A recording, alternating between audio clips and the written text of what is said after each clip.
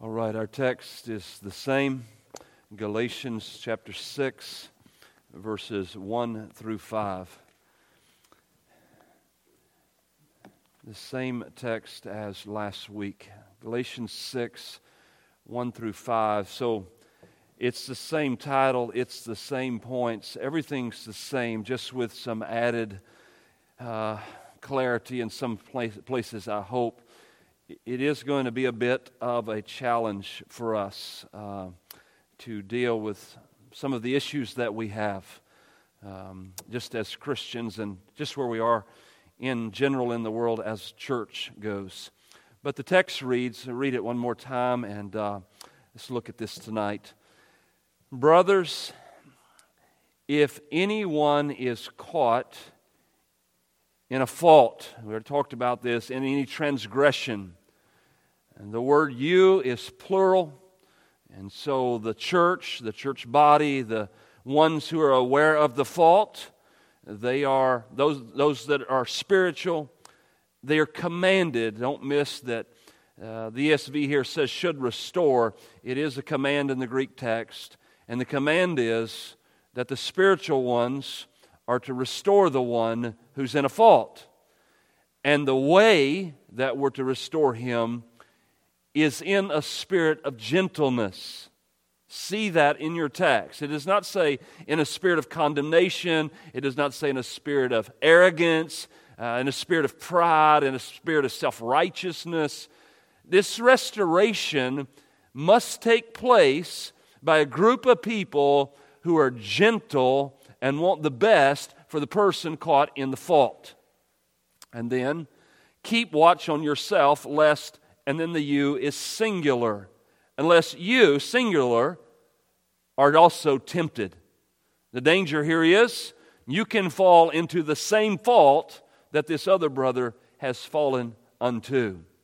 Then he goes in verse 2, bear one another's burdens. Because when you take up another's burden and you help them through that, then the text says, you fulfill the law of Christ. The law of Christ being to love others more than you love yourself, love your neighbor as yourself.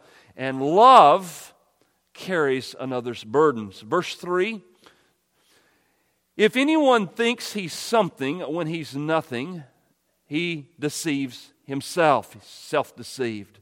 Verse 4 was somewhat problematic, but let each one of you test his own work, and then his reason to boast will be in himself alone and not in his neighbor.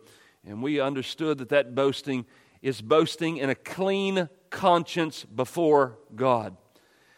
And then this last verse seemed out of place in some ways, but it's actually very much in place.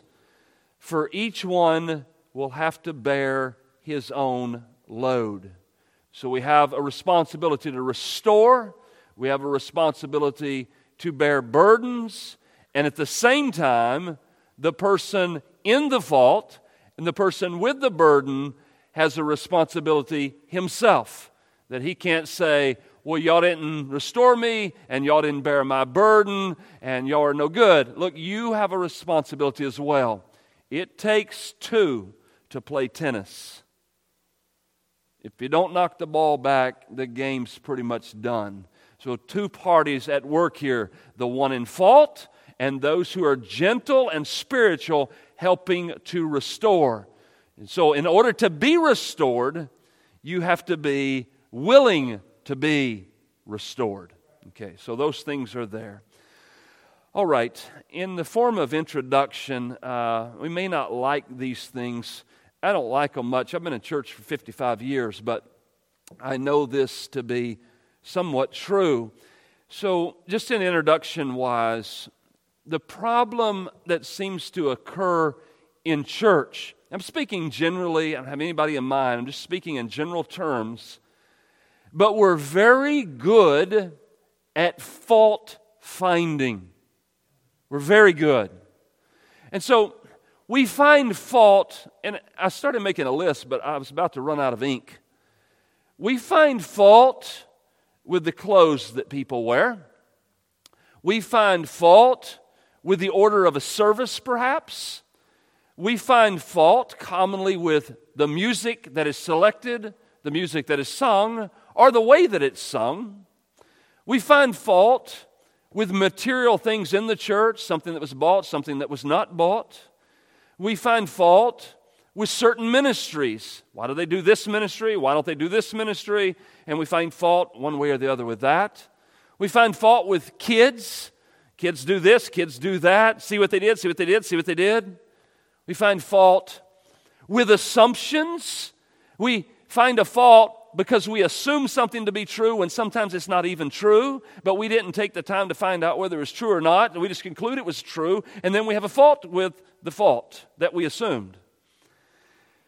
We also find, I know this in reality, we find fault with where people sit in church.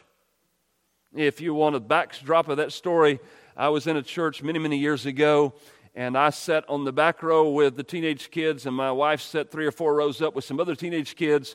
And little did we know, all through the church, it was being said that me and my wife were having marital problems. We didn't even know we were having problems, but we were having marital problems because we didn't sit together. It had nothing to do with our marriage. We were just trying to take care of the kids. But nevertheless, they found fault because we didn't sit together.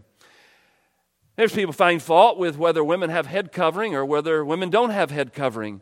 They find fault with what hobbies people have or what hobbies they don't have. And we could go on forever and take too much time. I'm just saying, in a blanket statement, church people are professionals at finding faults. And I was going to make a list of what we restore people from. And I drew a line, and it's still blank. I was trying to think through all the cases of restoration I've seen in life in church and how much effort's been given to restore people who were caught in a fault. And I'm like, I just didn't come up with much of anything. And then I thought, if I came up with restoration, have I ever seen somebody restored from a spirit of humility? Have I ever seen somebody restored in a spirit of gentleness? Have I ever seen somebody restored where great patience was exercised? Or contextually speaking, have I ever seen anybody restored by a group of people exhibiting the fruits of the Spirit? It's like, in 55 years, although there may have been a restoration case somewhere along the line, I'm having trouble bringing those back to my mind. But if you want to talk about faults, I've got books of faults that I've seen exposed in the church over all of these years. So I think the next time, if it ever happens, it's not happened here recently, but if it ever happens, that somebody comes to me to enlighten me about a fault that they found. There's this fault, pastor, in the church, and this is the fault. Here's going to be my first question. I'm going to say to them, okay, now that you've identified the fault, what is your definitive plan for restoration? Well, I don't have a plan. Then stop talking to me about the fault you found because you obviously don't care about the person. Because if you care, then restoration is the heart of your response to the fault that you've become aware of. All right, so I just think about that, and I think that's still true, and I think it's true of me, and I think it's true of you, that we don't even plan it, but even in the course of an ordinary day and Sundays, that we see faults or find faults, but very rarely, if ever, do we make a list of how to restore someone because we care about them. Where's that list? So I remind you of my text. I will not do the same amount of work with it. We've already done it, but I must remind you of it. You see, the restoration is the motive. And we find that people do get caught in a transgression, overtaken in a fault, King James, discovered in some sin, taken in a wrongdoing, caught in a fault. And we summed it up in this phrase from a commentator who said it this way, quote, "Here's a person who without deliberately planning to perform a wicked deed or to embark upon a devious course is overtaken in a trespass."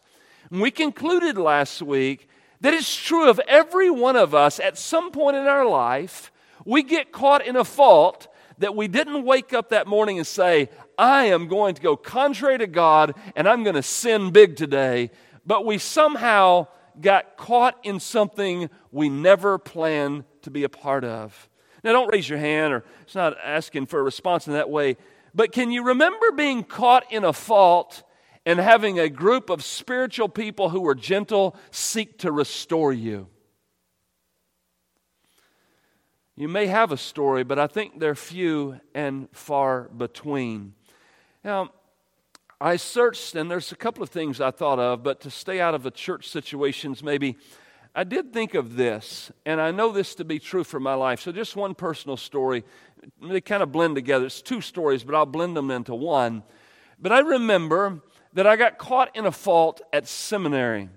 And the fault that I got caught in is I got tied up in the political realm of the seminary and all the different negativity that was going on. And I got so caught up in this, and I got so distracted, and I got so off course, I didn't even realize how far off course I was in seminary. And I came to a distinct conclusion at this point in my life to leave the seminary and to never go back because all these people are terrible. That was my conclusion.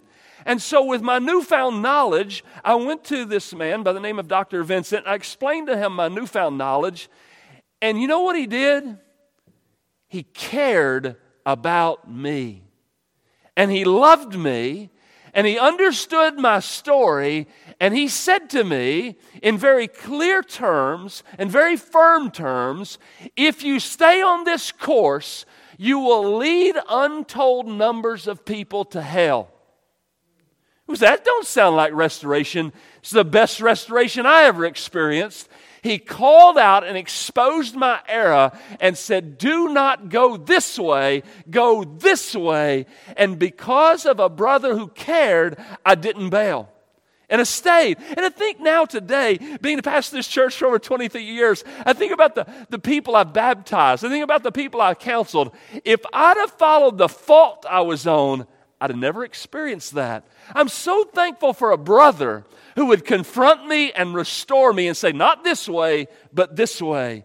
In the same vein, I began to be so overwhelmed with hypercriticism and all these things about the Bible, I began to doubt the veracity of God's Word. And Dr. Cable said, I want you to look at the Chicago Statement of Faith on Inerrancy, and I want you to memorize this because this will be food for your soul. And he restored me, and I left out of there going, I don't care what anybody else says. This is God's book. It was a correction, a confrontation. But listen, it was done because they cared. You see, you can't miss this issue on you must restore. This text does not say, go tell them how to get things right. Go tell them where they're wrong and tell them where they messed up. In this text, restoration is, I know you, I love you, I want what's best for you. Let me help you to see the best way to walk. Let me walk with you through this in order that you can be restored. But you can't do that if you don't love them. Can't do it unless you love them. Now, just for a biblical example, there's plenty of these, but the easy one, let's just take the easy one and look at Luke chapter 22 and 61. So let's take an easy one. In Luke 22:61.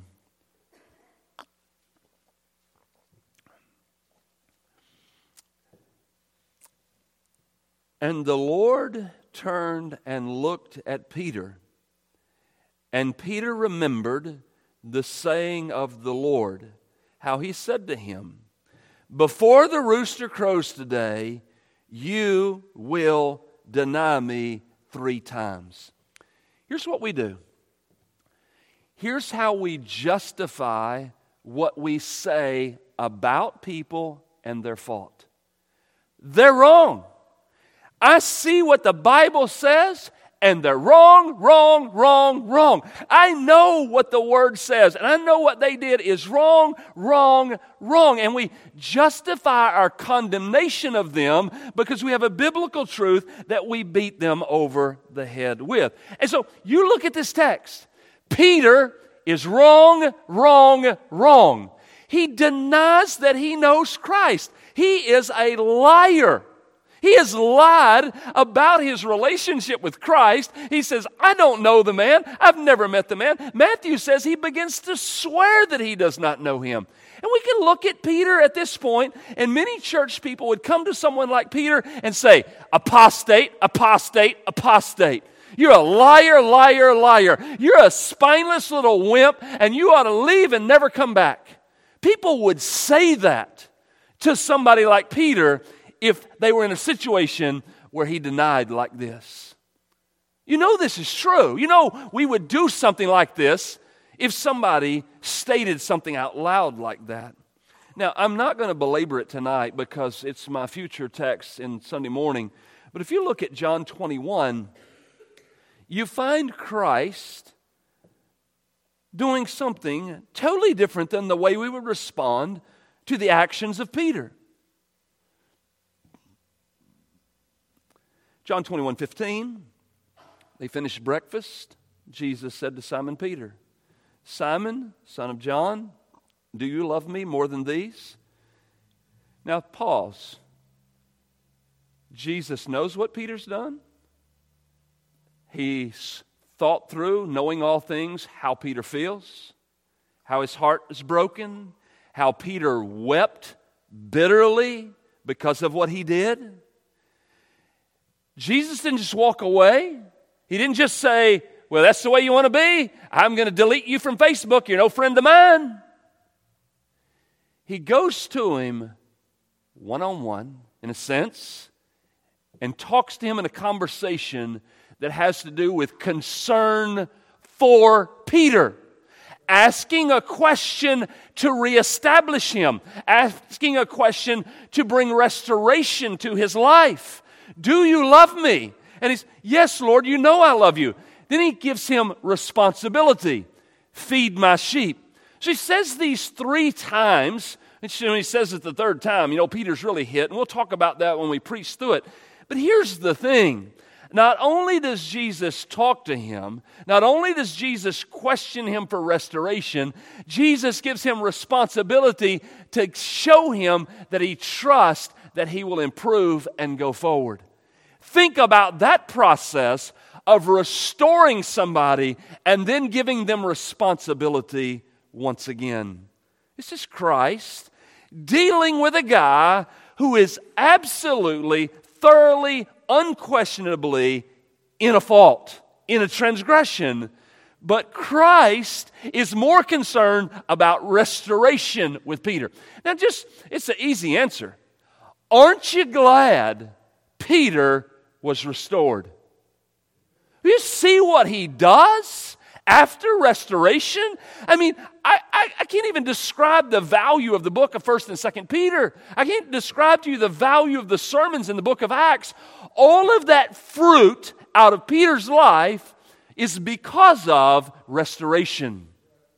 I spent an hour on the phone today with a guy who just got beat up and beat up and beat up and beat up and beat up, church after church after church.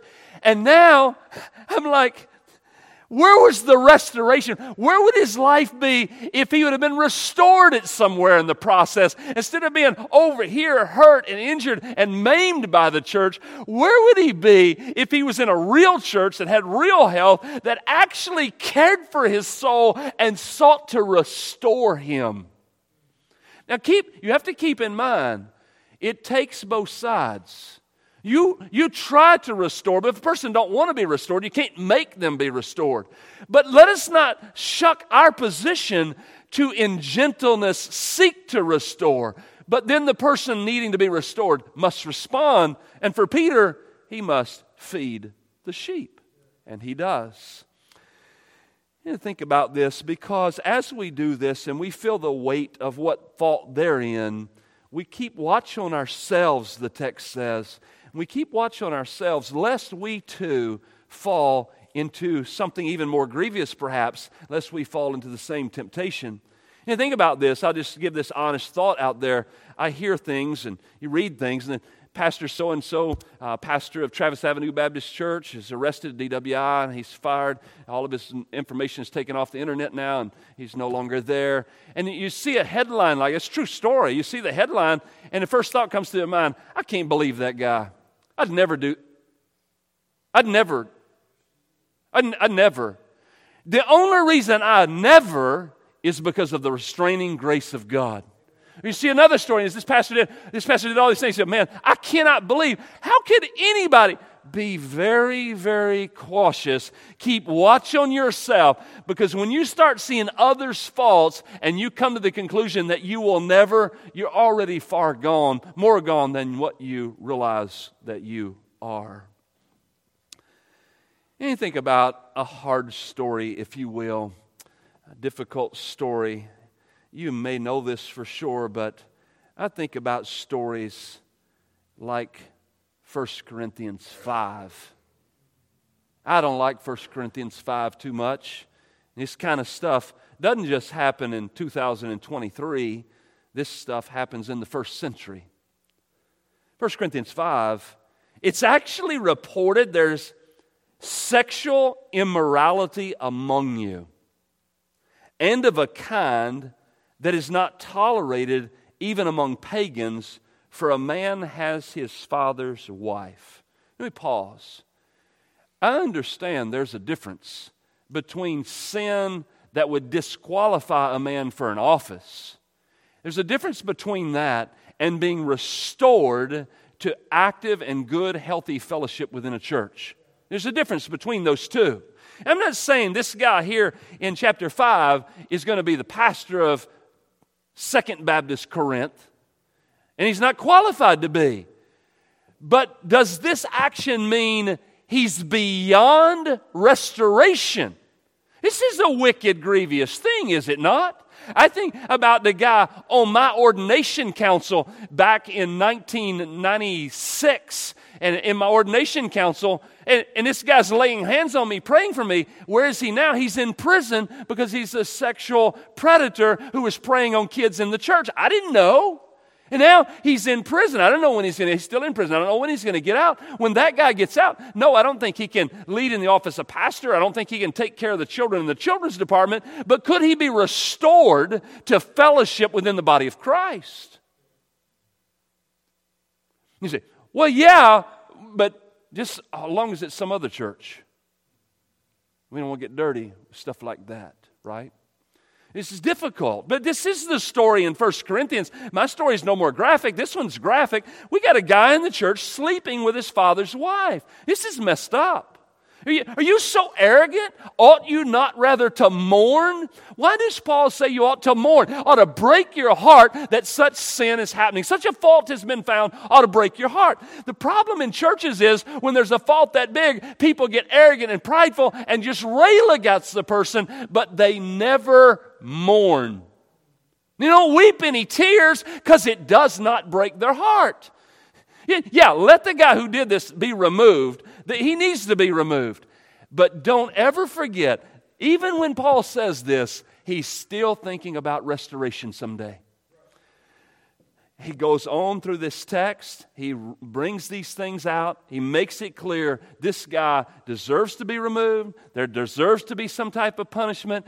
But you're going to be separated for a time where there would be shame to the degree that someday there would be the opportunity for restoration. And then you look in 2 Corinthians in chapter 2, and you look there, and there's been a period of time goes by. And so this period of time went by. Paul hadn't forgot about this guy. Other people are still aware of what he did. It made the news. It's on the front page of the paper in Corinth. Everybody knows. But yet time has gone on. The guy has understood what he's done to be wrong. And then you get to 2 Corinthians chapter 2, verse 5.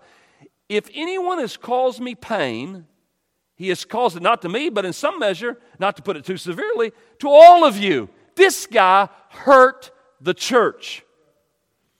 For such a one, the punishment by the majority is enough. It's enough.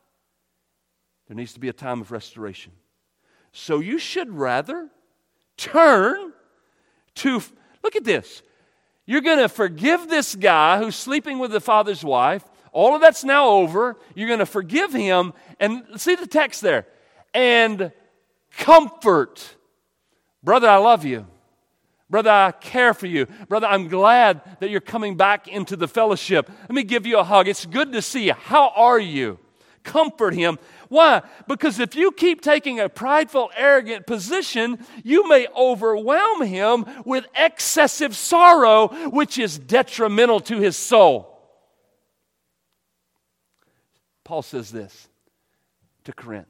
I beg you, I plead with you to reaffirm your love to him. This is tall cotton, as they say. This is deep waters. You, Paul, are asking me to restore and reaffirm my love for a man who was in this church, who was sleeping with his father's wife. No, thank you. That's the way we respond. With lesser issues.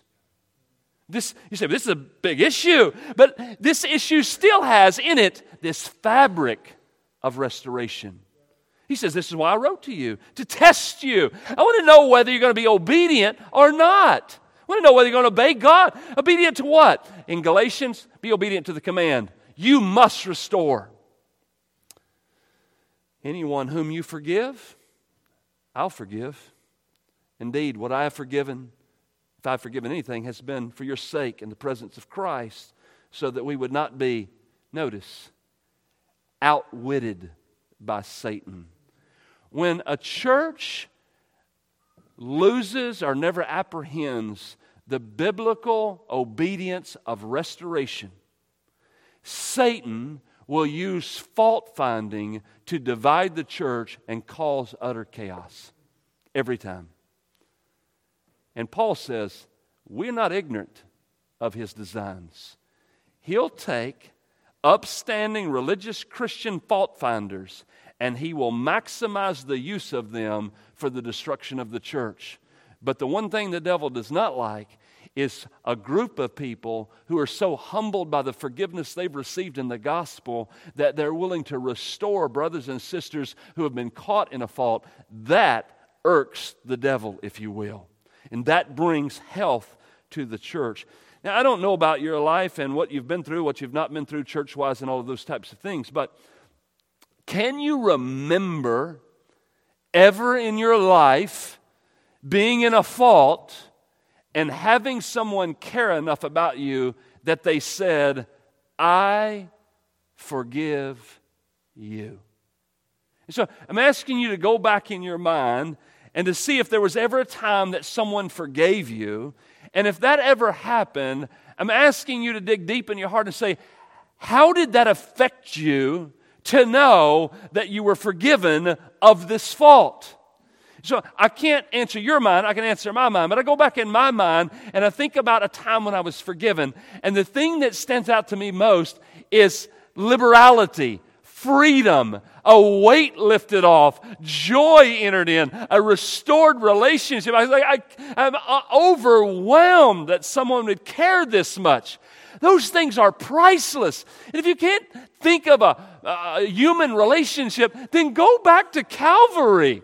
There you stand with all your wickedness and your depravity of heart, and you have a perfect righteous Savior saying, I forgive you, for you know not what you do. He says, my eye diffused the quickening ray, and rose up, and my chains fell off, and I was free. He said, when we receive that, we cannot be like the man in the parable who had a $10 billion debt and he was forgiven, and then he beats the smack out of a guy that owes him 2 pennies. That's not right. We've received great forgiveness, great mercy, great grace that Christ has given us, and here we are finding faults with petty things, with brothers and sisters in Christ, with no heart to restore them.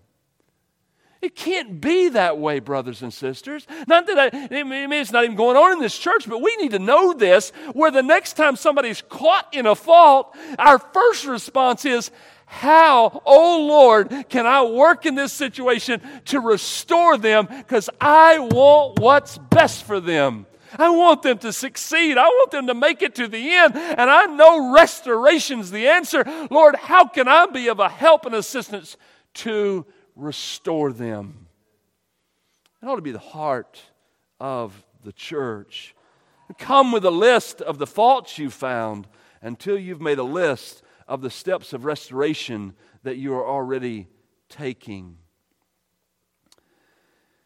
And then this issue in verse 3, again, is self-deception. I want to say something else about that as well tonight. But for if anyone thinks he is something when he is nothing, he deceives himself. He deceives himself. Self-deception. I gave you a list of self-deceived people in the Bible, but I want you to look at one that I listed, and his name is Haman in the book of Esther. And so if you'll turn there in the book of Esther for just a moment, in chapter 6, you'll find him there for sure. And this is a difficult thing for us, but he read the book and found out this honor was done. They wanted to know what honor has been done for this man who did this thing for the king. So in Esther 6 and verse 3, the king said, what honor or distinction has been bestowed on Mordecai for this? And the king's young men who attended him said, well, nobody did nothing for Mordecai. So this is the king trying to figure out how to honor Mordecai. The king said, who's in the court? Haman had just entered the outer court, having just entered the outer court of the king's palace to speak to the king about having Mordecai hanged on the gallows that he had prepared for him. You see this picture? Haman built gallows to hang Mordecai. The king's over here wanting to know how to honor Mordecai. One guy's executing him, one guy's honoring him. But Haman is so self-deceived. Listen to how the story goes. The king's young man told him, Haman is there standing in the court. The king said, well, let him come in. Haman came in, and the king said to him, what should be done to the man whom the king delights to honor? The immediate answer, it's got to be me. Everybody wants to honor me. I'm so important. He never had the foggiest clue that it had to do with Mordecai.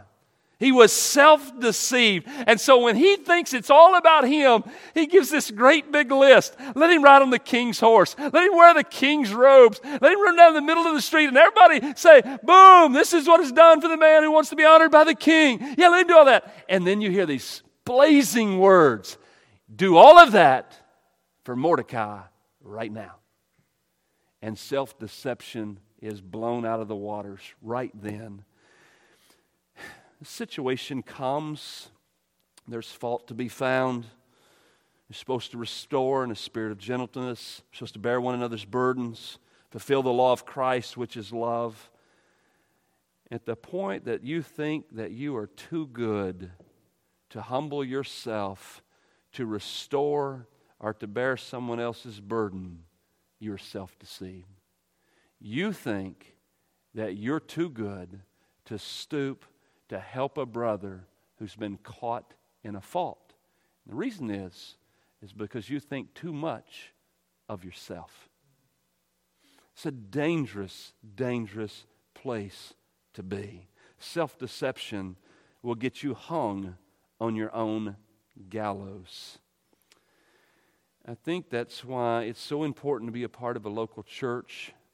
And I think that's why a lot of people don't readily want to be a part of this church, because there isn't a level of accountability, there's a level of responsibility. And so I think it's good. We want brothers and sisters who are members of the church to be in the church they're members of and serve their church. And so when a brother's missing, a lot of times he gets called. You send him a text message. Is everything okay? Where are you at?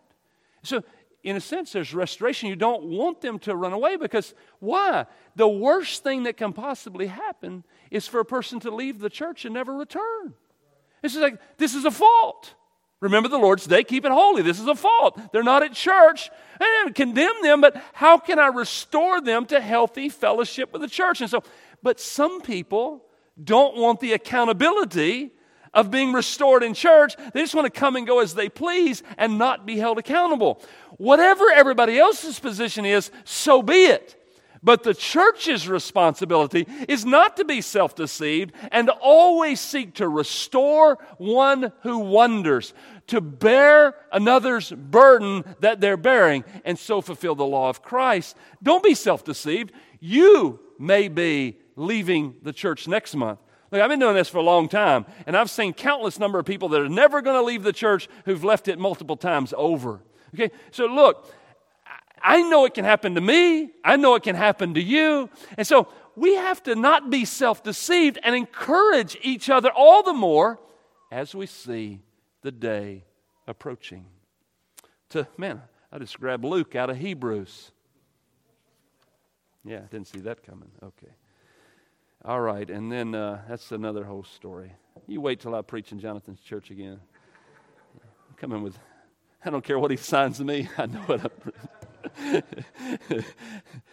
Yeah, somebody call him and tell him that. Say, Randall said next time he come. Okay, let's move on.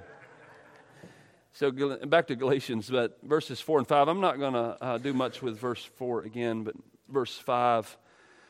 Each one is going to have to bear his own load. And so I do want to remind us of this again tonight, because it's weird because we take these positions. The church didn't restore, the church didn't bear my burden, the church didn't care about me, and the church didn't love me, which those things could be true. The church could have been that way to them. But at the same time, you still have a responsibility to bear your own burden. You still have a responsibility in this fault that you've been caught in, and you have a responsibility to yourself and to the Lord to repent out of that and to become where you ought to be. Now, in conclusion, for those of you that love Pilgrim's Progress, let me remind you of a couple of excerpts that go with this and that will help us to put things together, I think, into kind of an allegory here that makes sense. So, Christian gets to this hill of difficulty. And now the books, according to your books, different page numbers, but page 40 in my book, and you get to the hill of difficulty. And at this hill, there's a spring at the bottom, and you can drink and be refreshed. And so he's contemplating the hill, gets some water, he refreshes himself. And then you got a path over here and a path over here, but he says, you know what? This is the narrow path, this is the right path, straight up this hill of difficulty shall I go. And this is what he says. This hill, though high, I covet to ascend. The difficulty will not me offend. For I perceive the way to life lies here. Come, pluck up heart, let's neither faint nor fear. Better, though difficult, the right way to go, than wrong, though easy, where the end is woe. It's a great, great word. Page 40. You jump to page 126. And my feet hurt. And I'm tired of walking this narrow road. I got this guy with me named Hopeful, but I'm tired of this path. And they come up to this dividing line, and there's this stile that goes this way, and the narrow path, it looks like they go the same way. But this path is a lot easier. So they went to the stile to see, and behold, the path along the way on the other side of the fence. And he says, "'Tis according to my wish," said Christian. "Here is the easier going. Come, good hopeful, let's go over." You should have stuck with page 40. He didn't plan it. It looked like a good idea. He thought it would be the best. But he's now caught in a fault, and he leads hopeful in his fault, and you know where he ends up. He ends up in Doubting Castle. And there he is in Doubting Castle. You go over to page 131. And this giant's beating the smack out of him. It's a terrible story. It's terrible. Gets to the place, basically, you need to commit suicide. It's the only relief you can get is to commit suicide. And Christian is now at the point of saying, you know what? I think that's a wise option. I think killing myself would be the best way to solve the problem. And Hopeful says, let's be patient. Let's be patient. Giant Despair might fall over dead. He might get in one of his frenzies and lose his mind and forget to lock the door. Just hold on, brother. I don't want you to go into this fault and commit self-murder. But listen carefully. Here's Christian in fault, on the wrong path, in the wrong place, in Doubting Castle. This is how restoration comes when somebody cares. He doesn't say to Christian, you're a bonehead, you're an idiot, and you don't even know how to read your Bible. That's not what he says. He says this, my brother, remember how valiant you was earlier? Do you remember how you defeated Apollyon? Do you remember how you went through the valley of the shadow of death? Do you remember the hardship, the terror, the amazement, all those things you've already gone through, and now you're in fear? Oh, brother, remember what you were. You can still be strong. You see, look, Christian, I'm in the dungeon with you. I'm right here beside you. We're suffering together through this thing. I'm a weaker man by nature than you are. And this giant has wounded me as well as he's wounded you. He's also cut off my bread as well as he's cut off your bread. And I don't have any water and you don't have any water. And I'm mourning because there's no light in the room. But could you just exercise a little more patience? Could you not play the man like you did in Vanity Fair? You weren't afraid of the chain or the cage, nor of the bloody death. Bear up with patience as well as we can. I'll suffer through Doubting Castle with you, but don't you give up. We're going to make it. Somehow we're going to make it. And then later, they get out of Doubting Castle. They go back up to the place where they got off the path where a Christian led them into a fault. And they said, first response, how can we save others from falling in the same fault that I led you into? What can we do? Let's put a sign up. Over this stile is the way to Doubting Castle. It's kept by Giant Despair, who despises the king of the celestial country. He seeks to destroy his holy pilgrims. Many, therefore, that follow after read what was written and escaped the danger. I was in a fault. Hopeful helped me through my fault. We suffered through the fault together. We were restored out of the fault. And then we warned other people not to fall in the same fault. And so many people's lives were spared. Out of the way we went, and then we found what 'twas to tread upon forbidden ground. And let them that come after have a care, lest heedlessness make them as we to fare, lest they for trespassing his prisoners are, whose castle's doubting and whose name is despair. I see a fault. My heart's response is love and compassion to help restore, to bear a burden, to work through the situation, and then to put a sign up to the rest of the church and say, don't walk this way. It's the heart of biblical Christianity. And it may be opinion, and that's fine. You don't have to stick with my opinions. You do have to believe this text. But my opinion is this. There's a lot of blood, sweat, and tears, and hurts and pains, and things that people may never get over because of what they've experienced in church by a people who say they've been delivered by the gospel, and they're in love with Christ, but they've done nothing but find faults and never done an ounce of work to restore anyone. Restoration is the last thing on the church's mind. It's tough. But when we seek to restore, we fulfill the law of Christ. So as you go tonight, and as you do church here for however long the Lord has you here, the next fault you see, would you say, how can I help restore because I care about my brother? Let's pray. Father, I am thankful for Dr. Vincent. I'm thankful for Dr. Cable, and there are others.